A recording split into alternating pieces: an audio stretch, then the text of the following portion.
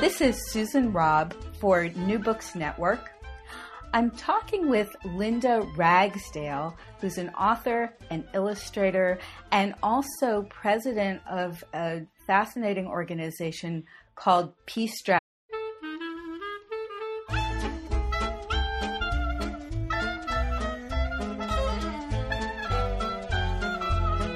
This is Susan Robb for New Books Network. I'm talking with Linda Ragsdale, who's an author, an illustrator, and also president of a fascinating organization called Peace Dragon. And her books for Flower Pot Press for children are under the Peace Dragon imprint. So Linda, first, thank you for joining me to talk about this. It's terrific. Oh, well, thank you. I'm so glad for the opportunity. Anytime I can talk about kids, books, and peace, count me in.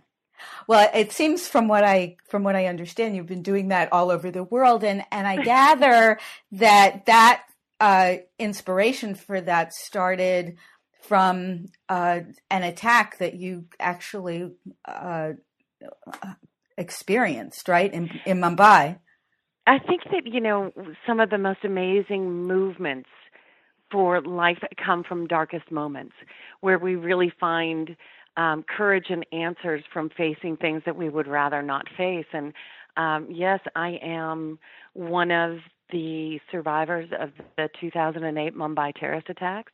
I am, one of those people who have sat in a restaurant and waited for a gunman to reach my table. Wow. And facing what I thought would have been a monster and seeing a young boy and having nothing but compassion and heartache for understanding where in this world two people could come to see each other as monsters and where a child would have to come to speak to me with a gun.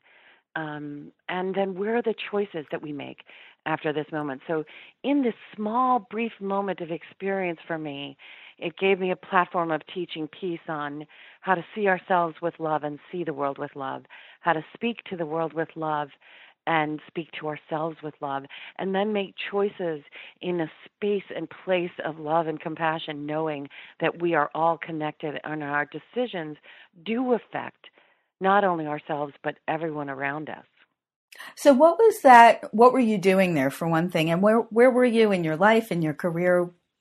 In my career, I was already going out and teaching. The next set of books actually would have come out, and I had to cancel a book signing because I was recovering from I had a machine gun bullet wound that covers about a third of my body. And I was teaching children how to own the artistry of their life and look at their, the blank page that we have and equate that not only as an opportunity to create something on paper, creation, being the greatest gift that we have, but also recreating it when it doesn't turn out exactly like we want it to. So taking the lessons of the artist on the page and off the page into our lives. And I was there on a physical purpose, too. For 14 years, I had been diagnosed and moved from autoimmune illness to autoimmune illness, and meditation had actually found me this beautiful, peaceful space. So I was there with a great group of 24 seasoned meditators, and they're on a mission of peace, and crossed paths with, of course, 11 men who were not there for peace. Wow. So when this happened, and first, how did you get out of there? The amazing thing there are everyday heroes that are dressed in everyday clothes, and two young boys who, should have run, who should have gone to save their lives, waited until after the second barrage of bullets and called out into the restaurant and said, "If you're alive, come here now." Oh my. And I went. I knew I wanted to live. I don't know how I lifted myself. I had laid myself over a friend. There was not room under our table. And because the bullet wound literally traveled down my spinal cord, and it damaged my arm and my muscles on that side. But I got in there, and then they came back again a third time, blowing up the restaurant and the foyer, and they let us out. And to our great grace, there were amazing cab drivers who stayed there because at that time they had started to call martial law in Mumbai. These cab drivers stayed for any survivors and drove us to the hospitals. I mean, I have my greatest respect and love for India. I consider it my second home. The grace and courage and beauty of the people will forever be in my heart. Wow. So where did you go from there? You came home, or did you stay in India? I had to stay there for a while before they could move me. I was awoke with about 8 drainage tubes because, like I said, it was a very large wound. And when I got down to a monkey tail, which was 1 tube, I got to go home. And the first thing I did, the first time I could drive my kids to school, a friend of mine asked if I would come and speak at a school. So the first day I could stand, I started speaking of peace. And during the time that I had been laying in recovery, I had already formulated the Peace Dragon. And Naomi Scher, who and her father were killed at our table, hours before this, she had asked me to teach her how to draw a dragon. And I didn't get to do it. We assume there will always be a tomorrow, and I had put it off for a day. So I knew that I wanted to go and teach children how to draw peace dragons. I wanted to honor her last request of me. So the Peace Dragon was born from that moment to go through and teaching children how to draw a peace dragon. And every peace dragon is drawn with empty hands. And children are asked to connect not only with the love of things that they have within themselves, to bring the gifts that they are given, whether it's sports or love of music or their favorite foods, out that this peace dragon would bring to the world, or even look into their communities and see what they would bring to comfort and aid our communities around us. Our children are very aware of what is going on in their world, and when you hear their wishes, when you see their gifts, there is a great amount of knowledge that we as adults can learn about what we are missing that our children pick up on. So I started traveling the world. And by no choice of my own, right, when I spoke, someone spoke about me, so I got an offer to speak in Peru. When I spoke in Peru, I got an offer to speak in Brazil. From Brazil, I went to China. From China to Japan, back to India, to Canada, and that's where it is. I go around and I teach, and we look at view, voice, and choice, and that's when my stories of how somebody flew on an airplane and met a publisher and said, you need to be able to tell these stories without you having to be there. And my knowledge was we do need to teach peace.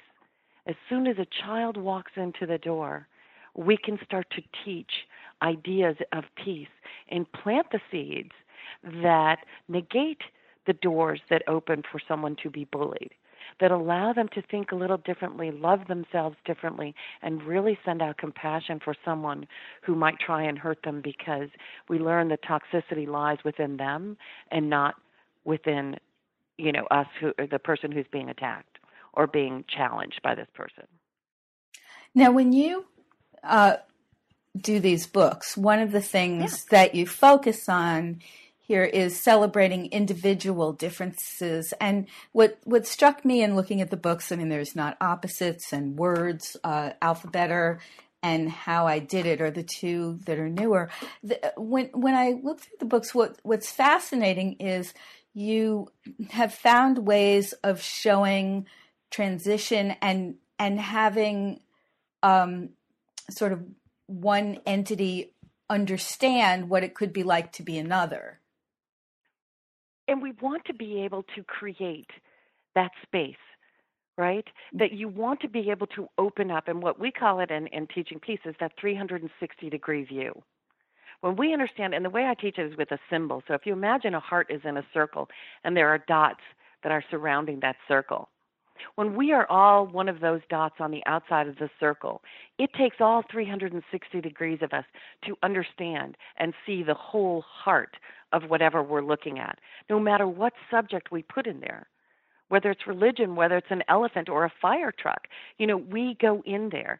Anytime we allow any opinion, idea, or dot to disappear, we will never get the whole truth. We will never get the whole story. And if we start teaching this at an early age, we will see all the dots that are looking at, say one portion of the heart are sort of yes people who see things the same way we do, that we will understand to really understand if a program we are putting together or putting forth out into the world will work, is that we go to the people who see things differently. That our collaborations have to expand to including all of those, because as we do, we then become that unified one. We then unify the picture and do become wholehearted. And that's a very simplistic understanding, if that makes sense. Yeah. Now, what kinds of things do kids say to you? Are these concepts that they hear and then respond to, that they get that? Do they give you pushback on some? You know what? I have not had pushback. I the greatest joy. I think I just had my favorite comment ever. I was up teaching in San Jose, and one of the kids turned to me and she said, "You're as smiley as your books." And so That's great. I don't think there's any better compliment that an author could get. No, I think that there's a great comfort in what they hear. And I like the fact that it allows them to give a voice to some of the things they're feeling. Not opposites approaches the idea that, we teach opposites. And what ends up happening is, if you think you're right, that makes me wrong. But at the same time, I think I'm right, and that makes you wrong. And that builds a division wall that we need to bring down. So the mantra of not opposites, it's not better, it's not worse, it's not opposites, it's just different. That we start to understand that you can walk to the cafeteria down one hallway, and I can go down the steps. We're both going to end up in the cafeteria. Not a better way, not a worse way, not opposites, just different. And when we as adults can turn around and say, do you think you're seeing that just differently? Can you see how they might see it? That we open up the ideas of conversation for conflict resolution.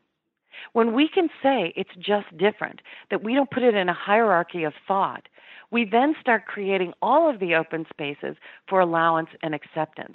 And that is a great gift for this world right now, to allow space for different ideas. Now, when you go in to speak at schools in particular, what ages are you normally speaking to? Well, I'm preparing a trip. I'm going to Brazil at the end of our summer, right in August, and going in. But I go from pre-K all the way through adult. And I speak consistently at college. As I speak at Vanderbilt in the school years about conflict resolution. I had stood up in the trial and used my voice. So we talk about the power of voice. So there's a lesson of peace within every age group. And so depending upon what the school might be dealing with, then we'll take those lessons of peace forward and we'll ask them. And the wonderful thing about picture books is it's a short read with great seeds of opportunity to bring the discussions of peace forward. So not only my books, but I can bring other great books in that also share the vision of peace. I had the great joy of speaking at the ALA Pop Top stage with Jessica Young and Susan Eady, two amazing and lovely authors from the Nashville area. And their books, too, we each took one of our books and used them as view, voice, and choice, and showed how a lot of books in our libraries can be the seeds that teachers can pick up and use, and also bring to light the conversations we have to redirect our thinking into open and inclusivity.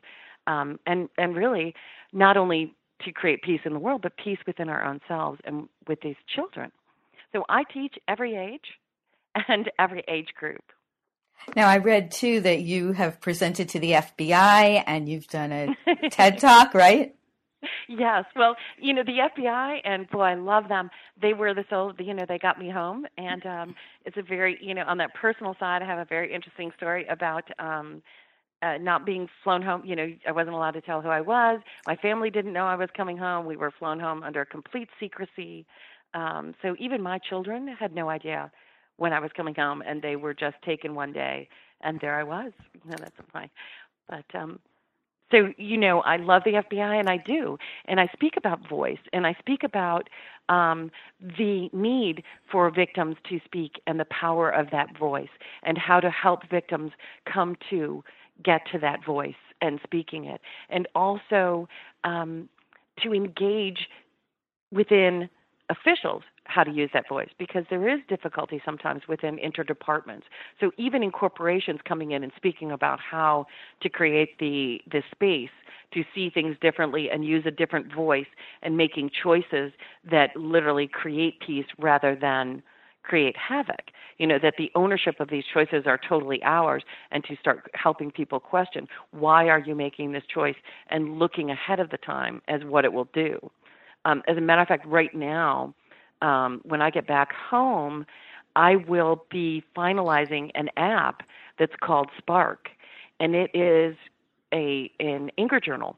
So schools and teachers and parents can go on this and help a child navigate their way through anger issues and issues where they've had conflict, so that not only it brings a resolution of peace to themselves, but they see how they've affected others, and it gives them a list of options.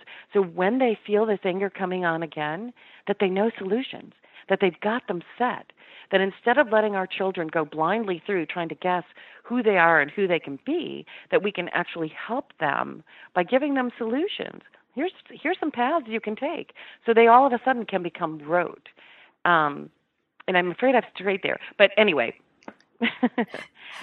No, it's fascinating. I mean, the app concept, I'd be really interested to see what that looks like. When you talk about voice, mm-hmm. What is it? The language, or is it? I guess it's a combination of things. But what do you mean when you say voice? Well, voice comes right. So you are exactly right. There are verbal clues. There are nonverbal clues.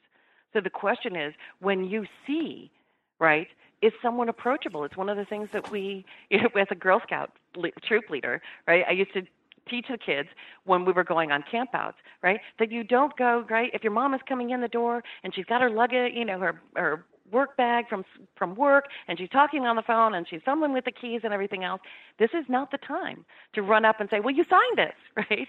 That we start to look at the clues if people are open to having conversation, to listening to the tone of their voices, to seeing the expression on their faces. As we become a more virtual world, some of these clues are missing.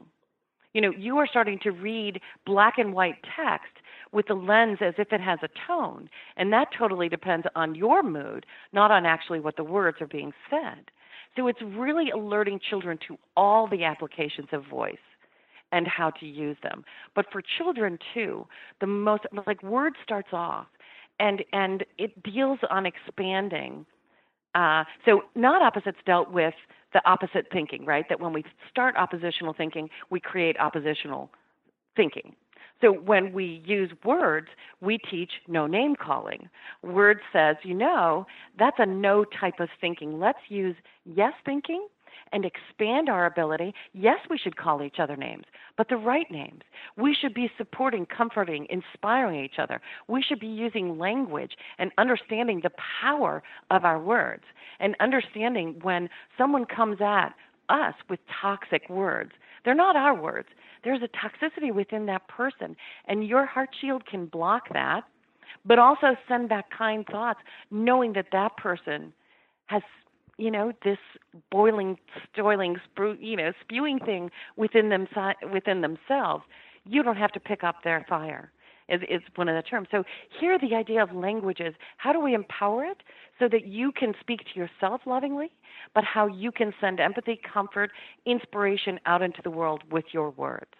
What is the appropriate way? And as a matter of fact, in words, we examine, when I go into schools, we'll do a project called Hero.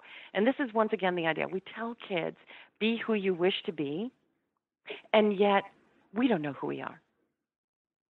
So when we're telling that a child, so they don't know they want to be honest. So if someone comes along and there's an opportunity to lie because they don't know they wish to be honest, they may lie and then they may carry some guilt feelings. So if we help, so we take the word hero, and I'll sit down and read the book, and then the word hero says, send some kind words a friend's way because kind words can heal, save their day. Call yourself hero for making someone feel strong. And we talk about being the hero in your own day, but also helping people become the hero in their own days. Not that you come in and save the day, but that you teach them that they have the power to make the changes they need. So we'll list, what does it look like to be a school hero? Tell me what you'd look around. What are the traits? And then we have the kids write a pledge to be that kind of person. I'm going to try. Because we're human, we can't achieve it all the time. But if we do pledge to be honest and we lie and we turn around and admit that we've lied, we're being honest about it. And that's very human and very loving. And those are the words. So we're trying to create an idea of using words and the power of their words and the forgiveness of it, right? So the other one is, how do we create apologies that work? And I've been sending out notices to school and saying, how do you teach kids how to apologize? And of course we aren't. So instead of saying sorry, say you're sorry, and right? And no one ever believes that. So what are you sorry for? I'm sorry I grabbed the ball out of your hands. I get so excited when we start to play games that I just forget that it's a game. So next time, remind me in the game, and that'll help me. So number one, we've apologized to the child. We've given an answer as to why this might have happened, and we've asked them to help us become better. So we're engaging everyone to join in for us to be more compassionate beings together. I need your help.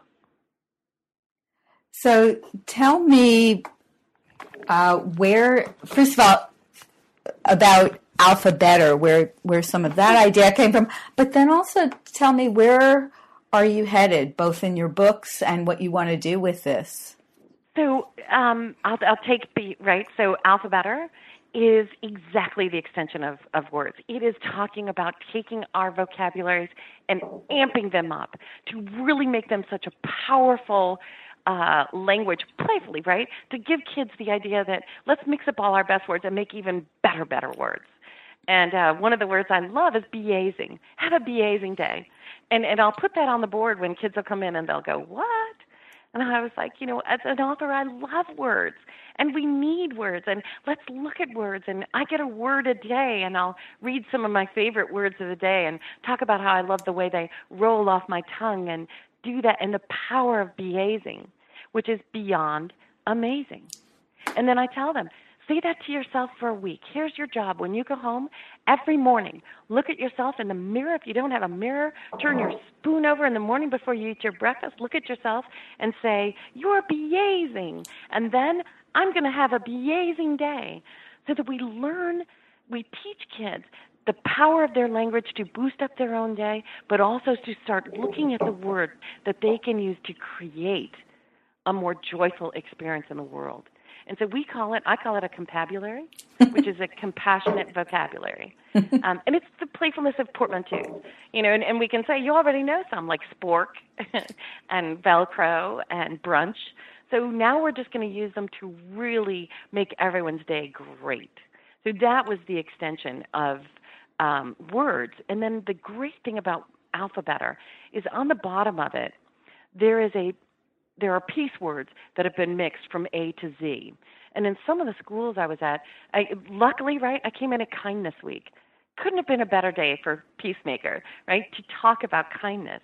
So in this one, it takes words and mixes them together so that you look at these words and can start talking about peace concept with kids. And I love that possibility of allowing teachers, parents to post up this word and have them look at it. So I think the first one is alept, which is allow and accept. We have to allow ourselves to be who we are and allow and accept people for who they are. Two great ideas. And having them start to notice, even for us adults, when are we not allowing that for ourselves? how do we expand upon that within ourselves? So I always love the fact that this expands onto adults. And how I did it is in an adventure on how we look at success and failure. And it really is, I love it because it's written in sort of first and third person, and the tail end of it, and I'm not giving away spoilers, is one of those moments. But I do love the fact that it, I tries to achieve something, and I think it's a failure until I re-look and I see what I missed. So the idea is that we aren't right and wrong, and that it isn't black and white, that sometimes when we try things, that we have to understand that every time we try, we learn. And that's the greatest gift that we get. It isn't, right and wrong. It isn't that. It's knowing and learning, and everything we learn from. So I think that that's a wonderful avenue to start having kids try. And it's one of the extension exercises that we do, which is to go home and try a new thing. And I was cracking up because I just did there's a tree pose where you put one leg, you stand on one leg, and then you take the other leg and you bend it and you put it so that you have your foot on your knee. Yep. And it's called the tree pose, right? I call myself the falling tree. Because I can't, right? I can't, and so I have the kids do it, and we talk about that. I can do it on one side, but not the other. Yep. But if I had given up, I wouldn't have learned that I could do it on one side, not the other. So that we keep trying, and that when I was younger, I hated ketchup, but now as an adult, I love it. So that we never take anything off our list, that we always continue to try. So as for where this is going, my hopes are that we can keep on opening the conversations. My hopes are that I can continue to grow and be a part of peace libraries, that we can create this as the base of education. I had the best affirmation. I'd read the story, Not Opposites, and we'd done a little skit about not picking up the fire. And after I came back in and the kids had gone to recess, the librarian came to me and she was like, I'm already using the lessons. I already had an incident on the playground and I got to use this. And the little girl looked at me and she was like, So by allowing and getting these words out, we can create the reading of 3 simple books and start what's called a living curriculum. And that will always be the basis for teaching conflict resolution and compassionate response right from the very beginning. And that will give the next generations a base of conversation to always start with and never not have that option and that ability to open those doors to begin peace talks and to begin collaborating, communicating, and unifying with people who might think differently. Now, I know people are going to want to find you because of this conversation. So where can they do that? Where can they find you? And more about this? You can always contact me at thepeacedragon.com. And I'm on the Facebook as The Peace Dragon and Linda Ragsdale on Facebook. And I would love to meet, with people who like-minded if they have questions. My favorite thing is school visits, and I love to come out and do them. And I spend all day at the school. I come in and we work from every grade who wants to engage in this. Like I said, I was just here in Chicago, and we started with kindergartners, and I went all the way through 5th grade. And there are always lessons that we can teach and work together.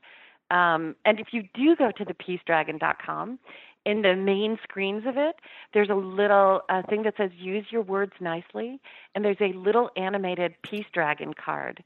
And I encourage you to send out a lovely message to someone. Anyone.